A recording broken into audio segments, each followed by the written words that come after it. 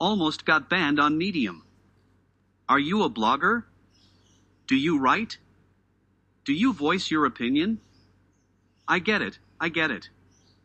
I offended a few people with an article I dared to write. While I was serious about the title, it had to be taken with a grain of salt. I offended a pile of snowflakes and Medium deemed it to be hateful. I honest to goodness didn't mean to offend, but so it was.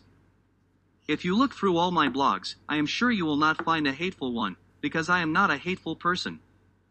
Except for one exception. IKEA. Read John Doe vs. Evil for more on that battle. So yes, I can say I hate IKEA. Other than that, I don't hate much. One more thing, celery, yes I hate that. So if you identify as celery, I apologize in advance. That's it, I love you, and yes even you. Yes, even you even though you smell. Kidding. I am not hateful, but Medium so I must be right? Because too, precious snowflakes, people complained and they wrote to me as well. They claimed that I don't understand the transgender community. They were right. How can I fully understand something that I am not? I am a straight white male with a girlfriend, yet no one can claim to understand me. I could be very different under my skin. I could be identifying as a pickle. I could have phobias and nasty habits.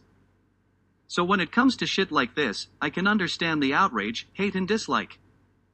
Yet we are all entitled to our opinions. Hence there wouldn't be millions/billions of bloggers out there, right? Many comedians and many individuals voice actual hate speech online and on social media platforms. Do I apologize? No, because I don't need to. Same reason you don't need to apologize for being you. You are you and you have as much right as I have every right to voice your opinion. Others do not have to like it, read it, or even acknowledge it. So why the hate? Because they do not know me. They do not know that my dry sense of humor and my outlook on life or smart remarks are just that. Why don't the comedians apologize after a joke? They don't apologize before either. They say shit that would make your skin crawl, and yet it is funny. That's life. People must have tons of time on their hands. So many people will write long letters of hate. But how many write long letters of praise? How many people will reach out and tell you how much they enjoyed the blog? None. But let me post something that remotely offends them or they think it should offend them, then they need that long letter. They need to let you know that they do not love you but hate you in long form. Not the short form of you are an idiot. But the long 3 to 4 paragraph letter on how they do not agree and I don't understand the point of something. Oh, I do understand more than you think.